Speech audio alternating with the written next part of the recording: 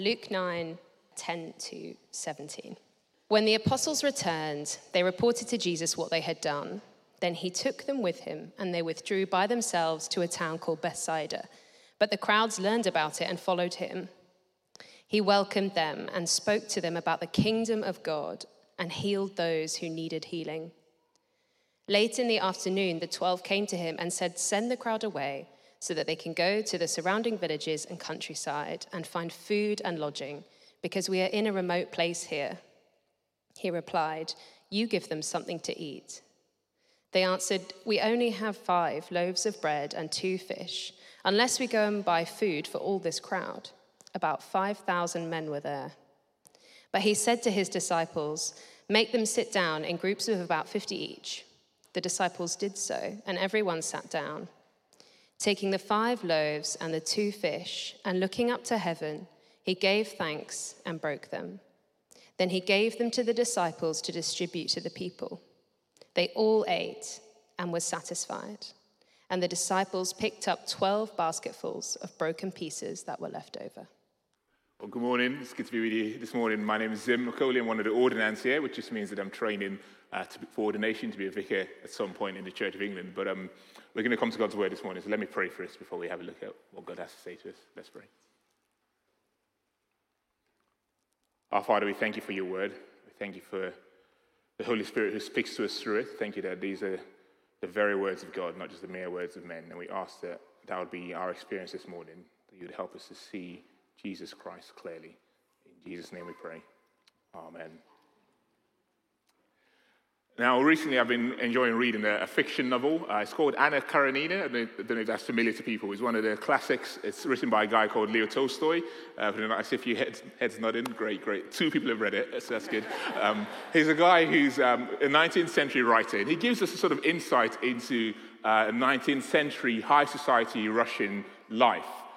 These are characters who are very fascinating as you read, because they've got everything, as far as you can tell anyway. They get to go on holidays in Europe in the 19th century. They've got chauffeured carriages. They've got mansions. They have everything they could possibly need. But as you read the story, it becomes very fascinating, because at some level, each of the main characters is deeply dissatisfied. And none less than the main character, Anna Karenina, and Vronsky, a young man, a young aristocrat who's in love with her. He can't bear the thought of not being with Anna, despite the fact that she's got a young son and is married. And at one point, he confronts her about his love for her, and he says this. It should come up on the screen. He says, "I cannot think about you and about myself separately. I do not see before us a possibility of peace, either for me or for you. I see the possibility of despair, misfortune, or of happiness." What happiness? Is it impossible? Now, as I read that, I thought, gosh, come on, this guy's a bit intense, isn't he? Like, you wouldn't want him as your boyfriend. Like, if he's saying that every time he meets you, you're like that can't carry on. But before we dismiss him as a hopeless romantic, don't we all, at some level, maybe it's not romance, maybe it's not a relationship, but at some level, don't we all have this longing, this desire for something more? This sense that there ought to be more. One writer, a guy called Joshua Chatterall, a Christian writer, put it this way. He says this. He says that modern people seek, for the most part, to be content if they merely have the right relationships and experiences, and they will confidently tell you so. But despite such means that late moderns create for themselves, they still have their moments. You see what he's saying there? For most of us, we tend to try to look for satisfaction either in experiences or in relationships.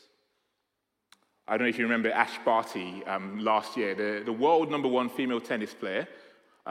Last year, it was really fascinating. She made this shock announcement. She was only 25, world #1, and she announced that she was retiring from tennis. And I couldn't get over this. I had to go and read up about it. I had to find what was going on. And somewhere in an article, she gives some reasons why she retired. And she says this in one of her articles. Just listen to what she says. She says, "Having more free time will open doors in terms of being able to travel, to indigenous communities, which is something I really treasure. And she goes on, spending time with my nieces and nephew, as well as my sisters, is something I've loved being able to do, and I'm looking forward to spending so much more time with them. Now, those are great things, isn't it? Those are brilliant things. But you see what's going on there? Even being a world number one tennis champ cannot ultimately satisfy. We'll always be looking for the next experience, the next relationship. There's this hunger for something more. And so the choice facing us this morning as we gather here at HGC is this. Will we keep reaching for the same fragile, self-created attempt at satisfaction? Or might we reach out this morning for food that can really satisfy the soul? Now, as you know, we're going through a series of sermons in the mornings called Food for the Soul in Luke's Gospel. And we're going through these meals with Jesus. And as we come to this meal this morning, what we see is a meal that satisfies. I hope you have Luke chapter 9 open. You're going to need to keep looking at that as we go through. But in Luke chapter 9, what is going on is Jesus has just, before this passage, sent his disciples on a preaching tour of Galilee, northern Israel. And I tell you, people have not seen this sort of power for centuries in Israel. There's stuff happening everywhere the disciples go. He's given them power, and they're driving out evil spirits. They're healing people supernaturally. And everyone is saying, what is going on? People are starting to think, okay, maybe one of the prophets has come back to life from the dead. Maybe Elijah is walking around again in Israel, one of the true greats. And so people cannot get enough of Jesus and his disciples. Everyone wants a piece of them. You know, they're trying to rest, but they can't. They're having a busier week than the Conservative Party have had this last week.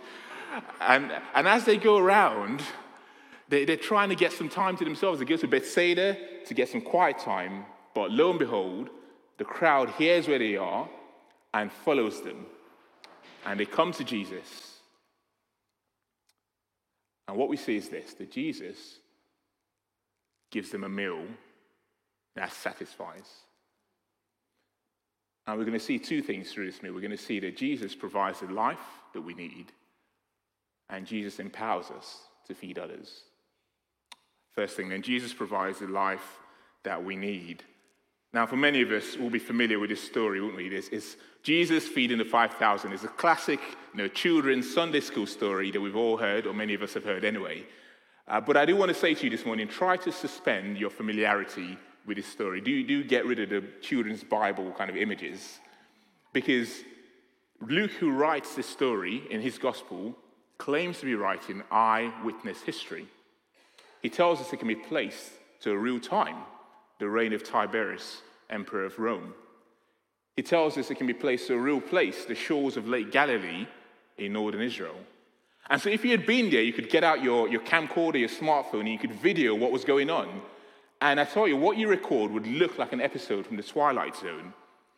Just imagine the disciples going around with these baskets and going to these groups of 50 men and their wives and kids, and then giving out loaf after loaf, fillet after fillet, no saveloy, just fillet fish. And just imagine, as they do this, they keep looking down, and the baskets are still full. Imagine the fear. Imagine the wonder, the amazement. Imagine as they see Jesus bending the fabric of space-time right before their eyes. Now, you might think, well, maybe they just cut the bread into communion-sized pieces for these 5,000 people, right? But verse 17, what does it say? Everyone ate and was satisfied. And like the best kind of meal, they even had little doggy bags to take home afterwards. 12 baskets full left over. Someone once said this, that the miracles of Jesus are acted out parables. They're acted out parables. What it means is this, is that the events are not an end in themselves. As Jesus does this, he's trying to point us to something true about himself. It's like C.S. Lewis, the Christian writer, once said, we need to let our minds run up the sunbeam to the sun. And you see, the sunbeam in this event points to a son who provides us with the life that we need. And we see this in how Jesus treats those who come to him. Verse 11, they come to him, and what does he do? He welcomes them. He spoke to them about the kingdom of God. He healed those who needed healing. It's amazing. You see, Jesus doesn't shoo us away. He doesn't say, get lost. When we come to him hungry and longing for satisfaction, he welcomes us. And he reckons we need two things. Did you see those two things? He reckons that our souls need satisfying with his words. He speaks to them. And he reckons our bodies need satisfying with his healing. Our souls need satisfying with his words. You see, look, Jesus looks out at us today, this morning, and he sees into the soul. He sees us as we are, and he knows that we need healing. He knows that we need souls satisfying. He sees us and he sees our consciences troubled before God, maybe by those wrong places we've looked for satisfaction. He sees all the skeletons we try to hide from others. Maybe that we're trying to hide even now this morning as we come to church. He sees into the heart and he sees my relationships spoiled by self-centeredness. And he says, come, I want to speak to you. I want to speak to you the words of my kingdom, the good news of the gospel. Come, I've made a way. I've made forgiveness possible. I've gone to the cross and I've paid the price. So come, let me satisfy your soul with my words. See, the Bible says, if anyone is in Christ, they are a new creation. The old is gone and the new has come. And so Jesus says, come, let me satisfy you with new life. Let me restore your soul. So will you come to him? Will you receive new life? Will you be satisfied afresh? Jesus reckons our bodies need satisfying with his healing. Now, you only need to get to 30. You don't need to be old. You just need to get to 30 to realize that this body ain't what it should be, right? When I was in my 20s, I would go out for a run, run 10K, play football, not stretch.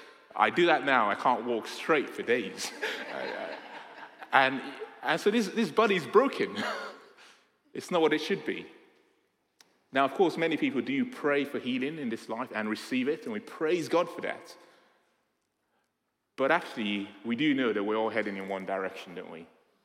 We're only heading one way. And Jesus knows this, and he wants to heal this. He wants to do something about this. And so this miracle is not just an accident. It actually echoes parallels an Old Testament events. You might know the story of Moses in the desert with Israel. And Moses, just like Jesus in the Old Testament, he miraculously fed a crowd with manna, a sort of bread from heaven, and they were satisfied. And Jesus does this miracle deliberately, and he compares himself with what Moses did. And he tells us this in John chapter 6, a different gospel. He says, this is how I compare with what Moses did. Fascinating. Look at these words. He says, I am the bread of life.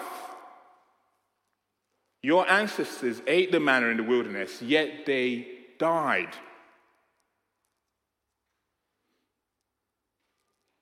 But here is the bread, me, Jesus, that comes down from heaven, which anyone may eat and not die. Praise God. Jesus wants to satisfy your body with eternal life. You see, Jesus, when he died, when he went to the grave, he came out the other side. And he says, if you trust in me, I will give you life. I found this to be such a satisfying way to live. It means if eternal life is coming, I do not need to be anxious. I don't need to try to experience everything now before I run out of time. I don't need to be anxious about achieving everything now. I don't need to be anxious about seeing and knowing everyone now. I can be satisfied with today because I know I have eternity tomorrow. So will you come to him and receive eternal life? You see, it might be that as I've been explaining these things, there are things in your mind. Jesus has been putting his finger perhaps in some area of your life where you're longing for satisfaction, maybe you're looking for satisfaction somewhere, and Jesus is saying to you this morning, come back to me. Come to me and be satisfied. And so I just want to actually just give us a pause, just to maybe do business with God, to say something appropriate to Jesus, even right now where we're sat in our hearts. I'm just going to give us 30 seconds, and it might be that there's something you just want to say to him about how he's putting his finger in an area of life. So let's do that now.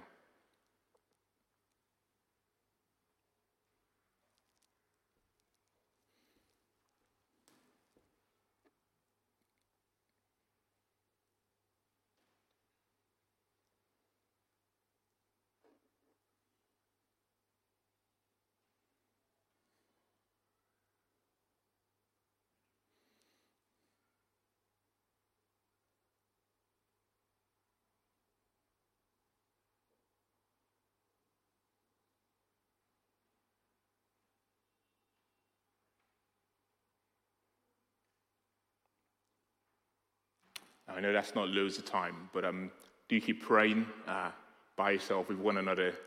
Afterwards, there'll be time to come and pray as well at the front after the service. But we're going to continue.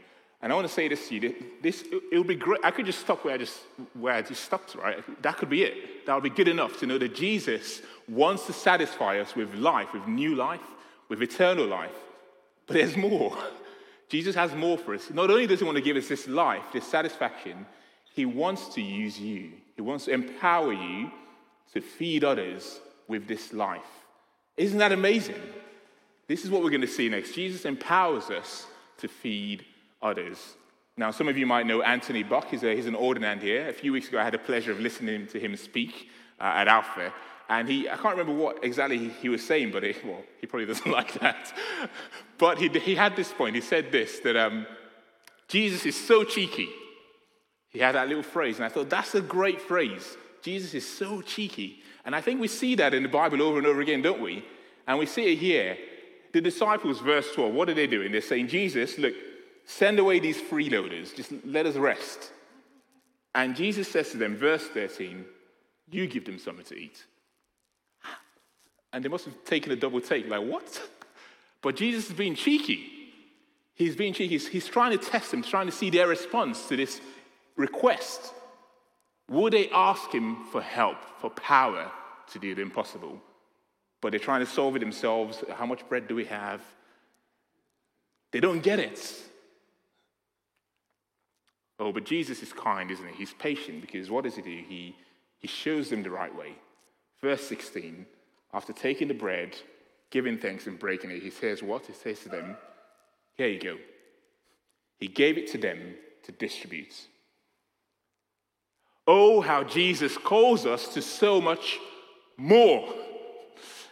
How he calls us to be his hands and his feet, to be used by him to feed others with his life. You see, Jesus says to you, you get to share me with the mums at toddler group. You get to pray with and for your struggling Christian friend in your Connect group. You get to feed others with the life that I've given to you. Isn't that amazing? What could be more satisfying than to bring life to others? But here's the crucial bit. You cannot do it in your own strength. Jesus has to empower you. He has to give you the power of the Holy Spirit to go out and be his hands and his feet, to feed others with the life that he gives. And this is what it says in the Bible.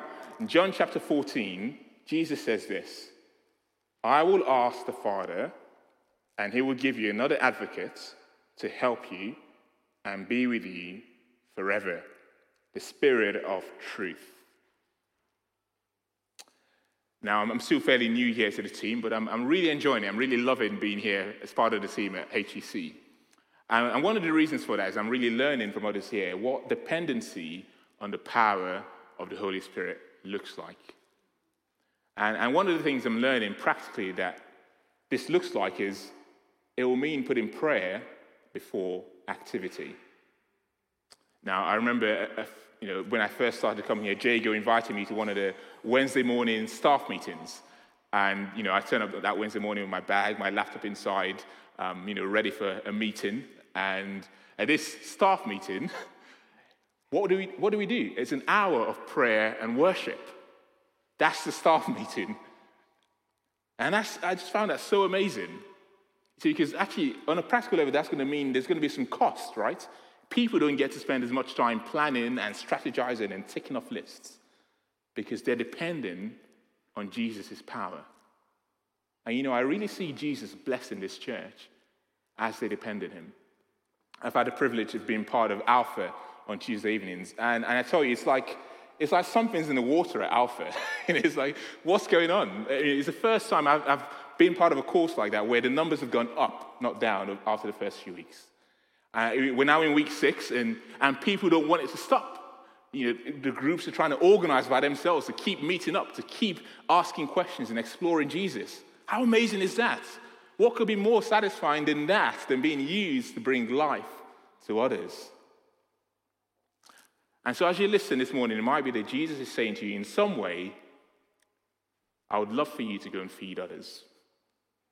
I would love for you to be empowered by me to bring life to others. And you may be thinking of some area of church life or outside of church where you're wanting to bring life to others.